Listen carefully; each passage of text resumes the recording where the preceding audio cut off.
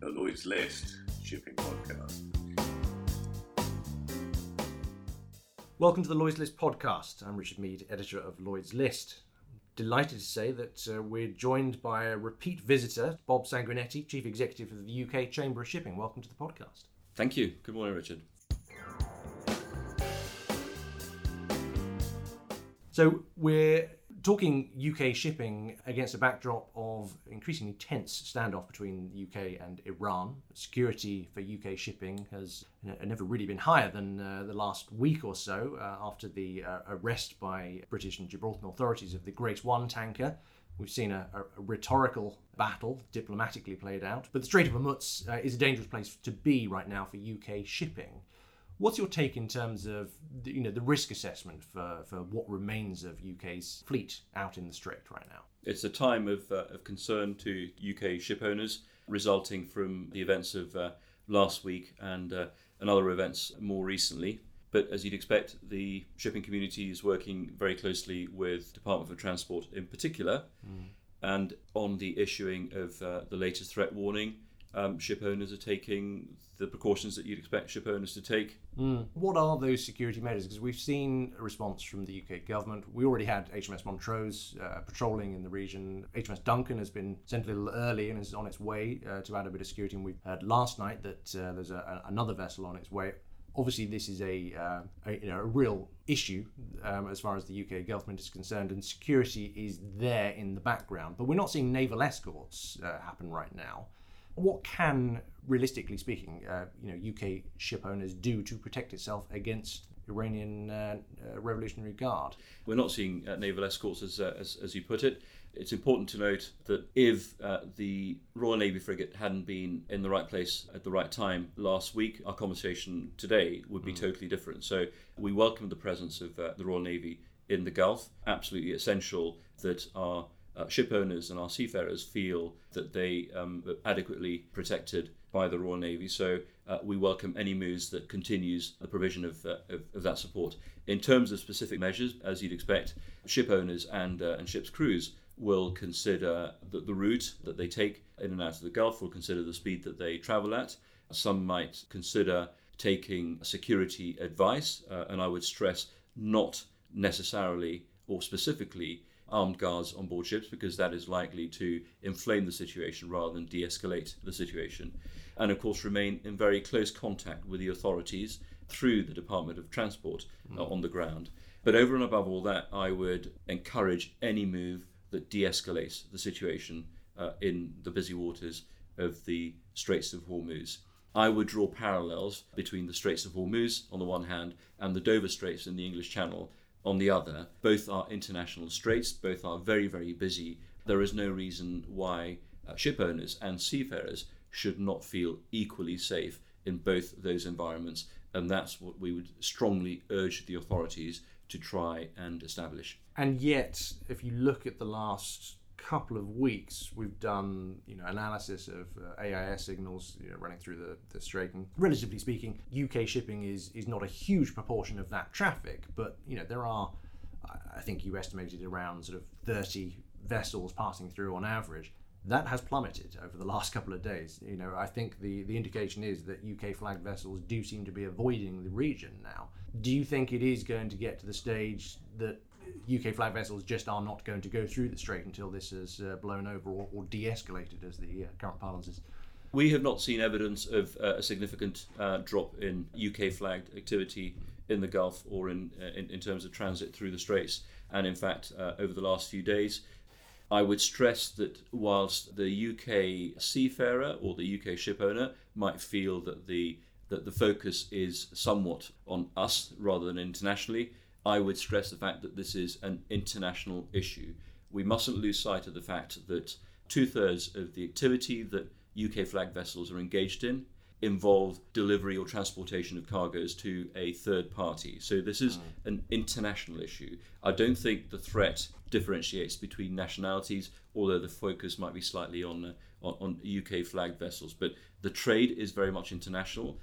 We mustn't forget that 20% of the world's oil and 25% of the world's gas is transported through the Straits of Hormuz. So the implications on trade would be global. So what is needed in resolving this issue is an international solution, not a UK-specific solution. Completely understood, and I take the point about trade, but let's be clear, the rhetoric is politically very much aimed at the UK right now. We had the leadership within Iran talking only last night about the fact that UK's actions against the tanker Grace 1 will not go unanswered. So, I mean, there is a very definite focus on the UK here. There is a focus on the UK for the reasons you've described, but there is the US angle and the imposition or re-imposition of sanctions, which are clearly having a significant impact on Iran, that Iran will choose to respond in the way that it chooses. But the nature of shipping is by definition international, and you cannot differentiate between specifically a UK flag vessel which will not be carrying necessarily cargo destined for the UK that might be chartered by a third party again. So it's a multinational dimension of shipping, which we're all very familiar with. The threat will not necessarily differentiate between.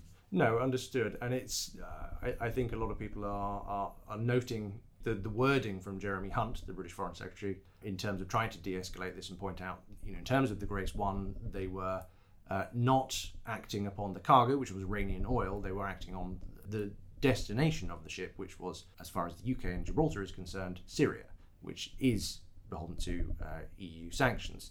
Of course, his wording does rather differentiate between the US approach to sanctions and the UK approach, but again, we're back to diplomacy that is to some extent outside of the control of shipping here. But the direction of travel is clear, but and until we see some proper de-escalation of threat to shipping, I would say that the industry is still on high alert. Yes, the threat level has not changed, and that's based on the situation on the ground.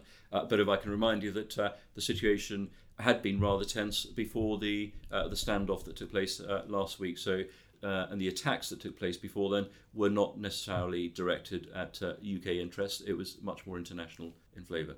Let's shift the focus a little bit more domestically. We've seen a flurry of events over the last 7 days in anticipation of London International Shipping Week coming up in September. Some positive noises coming out of both the Department of Transport and the wider UK government in terms of supporting the UK. And we are eagerly anticipating some of the launches around the 2050 vision and strategy that has been laid down by the UK government. All very well received by the UK shipping fraternity, such as it is. The big elephant in the room, of course, is the fact that while this has been going on, we've seen over 30% of the UK fleet evaporate due to Brexit. Now, that's an interesting juxtaposition to be balancing in your position. You've got, good positive directional support from the government when it comes to 2050, but we're coming up to 2020 with a severely depleted UK fleet. The first point I'll make is regarding Brexit and the uncertainty of Brexit. And as we've said all along, the uncertainty of Brexit doesn't help shipping in the way that it doesn't help wider industry. So we look forward to some clarity on the business environment that will follow Brexit. No one knows what that's going to look like, but as an optimist, I see opportunities in there because I believe that as we go through the Brexit process, there will be some more flexibility in the way that the UK can implement some of the legislation that at the moment it cannot do so because we're bound by the EU ties. So I believe that those opportunities will be identified, will be seized upon and acted upon to make the UK a more business-friendly and shipping-friendly environment than it might be today. Regarding the reduction in the size of the flag, yes, some would say that there was some inevitability about that because of the way that tonnage tax rules are drawn up, requiring beneficiaries to have a percentage of the fleet flagged in the EU, and if the UK flag is no longer considered to be an EU flag, then the result is pretty direct. Having said that, that's only one factor that attracts ship owners to a certain flag. More broadly, the quality of service, the support, the expertise, and so on, that a flag, a registry can give a ship owner is fundamental in that decision-making process. And I believe that the UK flag has come on in leaps and bounds over recent years, and we're seeing anecdotal and hard evidence that that is appreciated and acknowledged by the ship owners. So you put those two together, certainty from Brexit and the strength of the UK flag, and I'd like to think that we will see a reversal of the trend in recent weeks. More broadly, you touched on Maritime 2050, the UK strategy. I think I'm probably right in saying that this is the only national maritime strategy that sets such a clear vision for 30 years hence than we've seen in the UK and other similar countries. So I believe that the government and Department of Transport have very clearly set their vision. They've not done it in isolation, and we feel that it reflects precisely where UK shipping needs to be in 30 years' time. There are significant challenges, but I think the value of collaboration in government, in the private sector, the research and development community, academics, and wider industry is very clearly understood and working very, very closely together already for 2050. I think there's also a much clearer understanding of the importance of shipping, not just in the Department of Transport, as you expect it to be, but more widely across government, probably in no small part as a result of Brexit, because Brexit has highlighted the importance of shipping to this island nation. So you put those factors together, you consider the opportunities that are out there, not just for UK shipping, but for UK PLC in terms of developing the technology that we know will be essential in order to achieve the targets that the shipping community has imposed itself for 2050.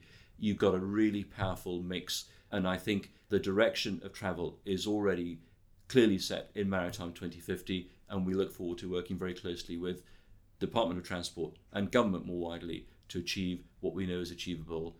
You've mentioned a number of things there, and let's be clear, there are positives here. The post-Brexit effect that, as you rightly point out, has highlighted what was an industry that, by and large, was going under the radar outside of the Department for Transport. And we've now got the basis of some joined-up thinking, an emboldened Department for Trade with a post-Brexit policy, environmental policy that is not just beholden to the Department for Transport, and a clear strategy that prioritises both environment, as you say, around the 2050 goals of decarbonisation, but also a heavy nod towards digitalisation. And it's encouraging to see the government go so positively on that and introduce this cluster effect. A number of ship owners I've spoken to fully embrace and anticipate good things down the line. Yet, that is a 30-year plan, it's aspirational, and it's being rolled out by a government that right now don't know who the Transport Minister is going to be over the next few weeks, don't know much in terms of the detail, are talking aspirationally a lot of what ifs, and we will get to and we will discuss. So, there are details to be coloured in by people as yet not appointed to the role. The question, I guess, is, will this survive the political goodwill of the current incumbents and really make it to 2050? Do you have a robust enough belief that the political will is going to remain within government, whatever that government looks like post-Brexit? I believe that in publishing Maritime 2050, the government, not just Department of Transport, has clearly laid down its vision and its aspiration for 2050.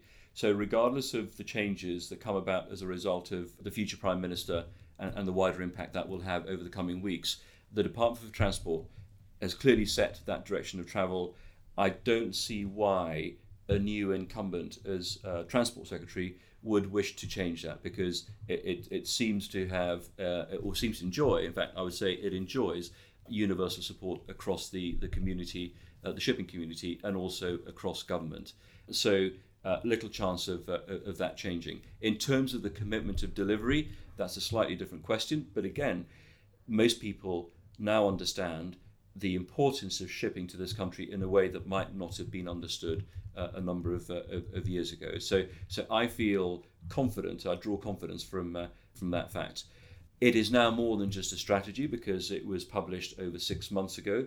There's been a huge amount of work between government and between the shipping industry, the Chamber of Shipping, Maritime UK, playing a pivotal role here in pulling together the various sectors across the maritime sector, across the maritime community. We're seeing the establishment of research and innovation centres in Strathclyde. We're seeing the rolling out of the cluster model to Mersey, to Scotland, and so on, pulling together the wider community of participants who, working together, will reinforce the strength of the shipping community in the UK, not just in London.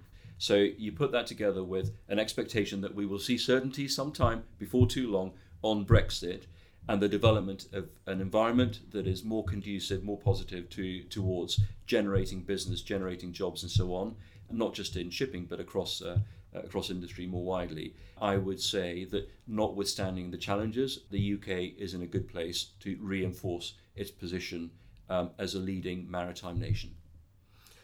An optimistic view of certainty around Brexit and a 2050 strategy that we rolled out. But for now, Bob Sanguinetti, thank you very much for joining the Lloyd's List podcast again. We look forward to catching up with you during London Shipping Week, where, with any luck, whoever is in charge of this country at that point will add some meat on the bones for the maritime strategy.